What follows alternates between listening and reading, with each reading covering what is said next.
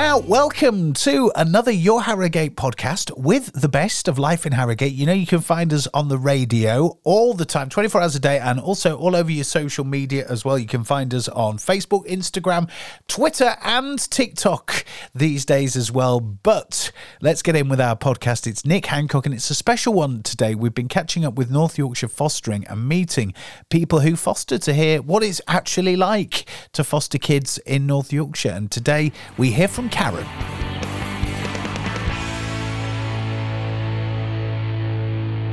So here we are in Karen's kitchen having a lovely cup of coffee. Karen, thank you so much for agreeing to have a chat with me. And nobody ever likes doing this kind of thing.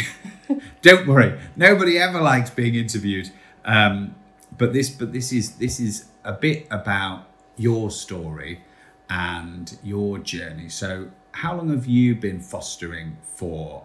20 years. So going back 20 years ago, what made you want to start on this journey? We wanted to give something back. We'd been successful in our businesses and we retired. And my husband thought, rather than me get bored and then go and buy another business, he'd sign me up to this.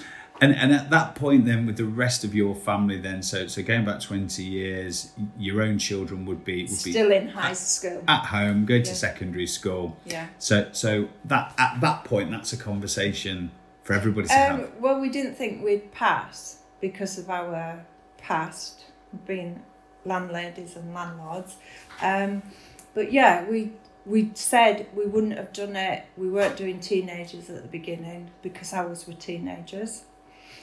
We only did small people, so we did 0 to 10, and then now it's grown to whatever they put through the door.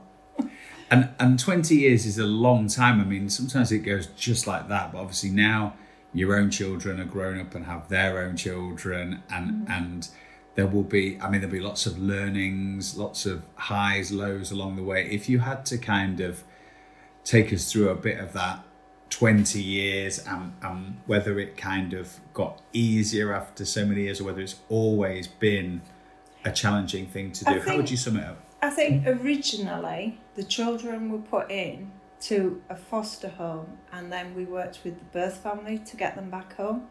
Now they leave them with the birth family, and so it's got a lot harder because you're trying to undo a lot of more damage than it was originally. You could work with the birth family to get them back home, where now they leave it, and then one way it's good because they're with their family, but another way I think we need to look back and see how it worked before.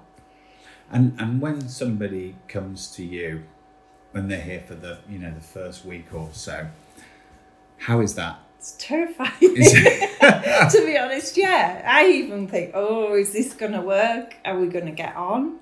Are they going to enjoy the experience? Or are we going to have police at the door every night? But yeah, they come in, they get the house rules that everybody abides by, and we just take it day by day then. And that's what you've just said is a really critical bit of your approach to this, isn't it, Karen? That anybody who's under this roof is a member of the family. And what does that mean, a member of the family? They're treated like we would treat our grandkids and our own kids. They take part in family events. They join in, basically. And so you're agreeing that you're going to engage. You can't be a kind of doing your own thing, a lone ranger. You've got to actively... Yeah, and we also bring in their birth family as well. Yeah. We have grandparents come and visit, and we try and be like an extension of their child's family and support their family as much as we're supporting the children as well. For fostering, you have to show, I hate the word normal, but what family life is really like.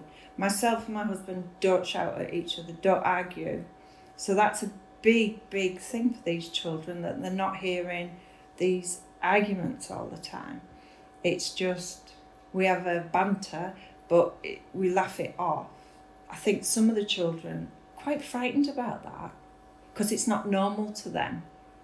or the waiting, especially when they first come in, the waiting for that. Where's the bangs? Where's the shouting? Where's the slamming of doors? It's very stressful, that, isn't it? Yeah, and their anxiety levels are growing and growing. And I think that scares them. And that isn't something that you have to think, oh, I must remember not to do that. It's something you don't actually do. We don't do it, so we don't swear. And that's a big, big shock for these children as well. We have a 6-year-old that's got a toilet mouth worse than an adult. Well, he did have, but they don't hear us swear. We don't swear at each other. We don't use that language. And they laugh, because if my son goes on the speakerphone, I'll say, "You are on speakerphone, please watch your language." It all sounds very familiar to me, all of this. It all sounds very familiar.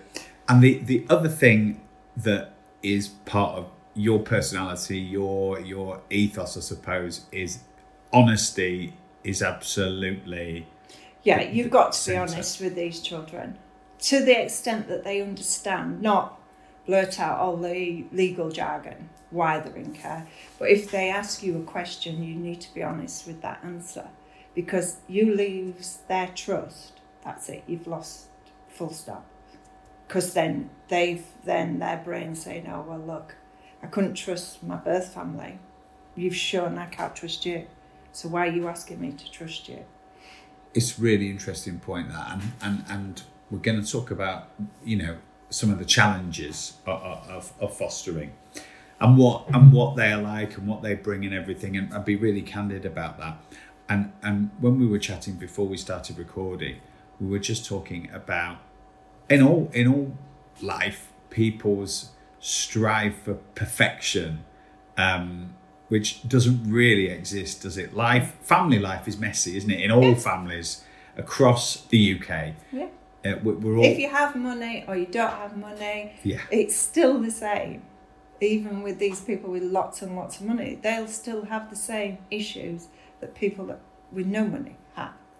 But a lot of parents have an idea of their job is to protect, to keep a perfect bubble going, and that can sometimes come at the cost of honesty, can't it? Whereas I think the point here is that having an open, honest policy above anything else and that authenticity is actually really important. Well, it's worked for us for 20 plus years. So, and we've got children that come back. We have children that phone me up if they have an issue. Even now they're getting into their adult life. We're actually going to a wedding for one of our girls. But yeah, that's nice that we've been honest and open, and it's nice that they know, even once they've left us, that they can come back and talk to us, or if they have an issue, they can rely on us to help them through it. How many children have you fostered over 20 years? 78 we're up to at the moment. Wow. We've gone from bringing them home from hospital to mum and babies to teenagers. We've done basically the whole package, really. It's a book or a film in itself, isn't it? I mean, it is. But I mean, you're a great person for us to talk to get some insight. And I do want to ask you about, for people who are thinking about fostering, what the challenges are going to be. What are the bits that people should be prepared for? Prepared for them. They might sit there for the first 2 weeks. They class it as a honeymoon period, and everything's going nice, and then you take yourself off the gas, really, and think, oh yeah, this is great, it's all going, they're happy, they're not. And then all of a sudden the explosions start. There's a smell of, because when you get these children, you get a semi-profile, because social workers don't know the 100% picture, because they're not going to get told that. So they will come in with some information for you, but it's the carer that learns more about the child, because they're doing it 24/7. But it could be a smell, it could be a noise that triggers something, and then you might have slamming and swearing and all the aggro off them. Or it is challenging. It is challenging if you do mum and baby, because mums are teenagers themselves, or they need caring as much as the baby needs the care because they haven't been mothered. Yes, so you mean when you have both living Yeah. with you? Yeah, I can imagine that's challenging. So you're like caring, trying to teach her how to look after her own baby, but also trying to care for her as well and show what caring as a mother is. I enjoy that, but then you don't know what the process is going to be. It's very hard when the mum has to leave and you're left with the baby because she's lost it all completely. But yeah, or you have teenagers that think they can party to or not listen. And some of these situations that we're talking about are extremely stressful. You know, if they happen to you once a year, it's really stressful. But if it's happening to you once a day, yeah, if you have the police at your door every day, bringing the child back, and the child doesn't actually want to be here. But how do you personally cope? What are your mechanisms for sort of being able to kind of to personally deal with that on your shoulders, because it's stressful, isn't it? Oh yeah, it's stressful. It's normally I laugh it off. It sounds awful, but I laugh it off and go, yeah, here you go. We've had people that the police have brought back, and within 5 minutes of the police leaving, they've walked out again, so we've waved goodbye because we know what we have to do to start the process all over again. But yeah, it's stressful in the time, but you've got to laugh it off and think, right, okay, what did we do? Don't blame yourself that you've done something wrong. Don't take it to heart that it's you that's done something. It's not personal. No, it isn't personal. They don't mean to hurt you, but they will, because you are their advocate and you are their punch bag, and yeah, you will get everything thrown at you. And would you say that's got easier over time, or is it kind of always as challenging? I think when we first started, because we're babies, they're not, they are challenging in a way, but they're not challenging in that sense. But when you hit the teenage stage, and they think, oh, look at me, I'm big now, I can, especially if they get bigger than you are. And we're lucky, our son's quite tall, so I'll say, look, he can't get away with it at the size he is, so you're not going to get away with it. But yeah. And what about the best bits? What about the real rewarding bits that make it all For worthwhile? us personally, the rewarding bits are when the children want to come back, want to visit you, when you've had a child adopted and you're part of that adoption family, and that's the best bit. It's hard when you're handing the child over. I will not disagree with that. I've had a few tears, and my husband's driving down the road crying as much as I am. But yeah, it is rewarding. Or it's when, like one of the boys we've got now say, I'm not leaving. This is my home. I'm staying. So yeah, it is rewarding in that sense. But that's the nice bit. There's all the other bits to go along with that. And what would be your best advice to give to people who are thinking about this, or I know you'll meet people who are just starting, sort of back where you were 20 years ago. What are your best advice lines? Go in with open eyes. Yes, they will teach you all sorts of things and why the children are in this situation, but don't go in saying, I can change this child, because sometimes you can't. And understand, yes, they will want to go back to birth family because they're safe in that environment, where when they come into a carer's environment, it's alien to them. It's alien that there's no fighting, there's no slamming of doors, there's no crockery going, there's no drugs on the table, there's food in the cupboards. That's alien to them children. And that's the bit that they sometimes can't get over. And they will go back home. If a child says to you, I want to go back home, we try our hardest to work towards that. We've done it with a few teenagers, and we've done it so that they can go for the weekend, try it out. At least then we're dropping off, we're picking up. And then sometimes we know if it's not good, we know before if it's not going to work or it is going to work. And the ones that aren't going to work, let them try it out. Let them work it out for themselves that this isn't going to work. Because if you sit there and say, this isn't going to work, it's like your own children. If you say, I don't like that partner you're with, they're going to home in on that one. Let them work that bit out, especially when they're a teenager and they're getting into 16, high school's finishing and it's college and I'm a big person now and I can do what I please. Let them try it out, but you support them with that, and then you deep down will know if it's going to work or not work, but you don't tell that child it's not going to work because they're just going to go back to that life.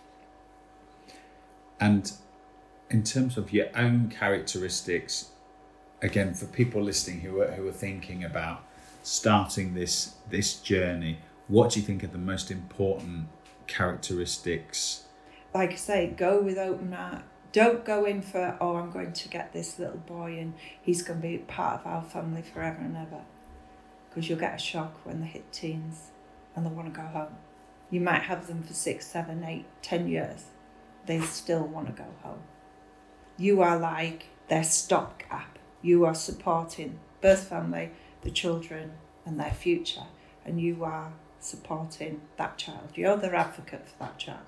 We're just there to support the child to get through life and show what life should be, and hopefully at the end of the day make them happy and content in what's gone on previously to what they can change in the future. I could talk to you all day.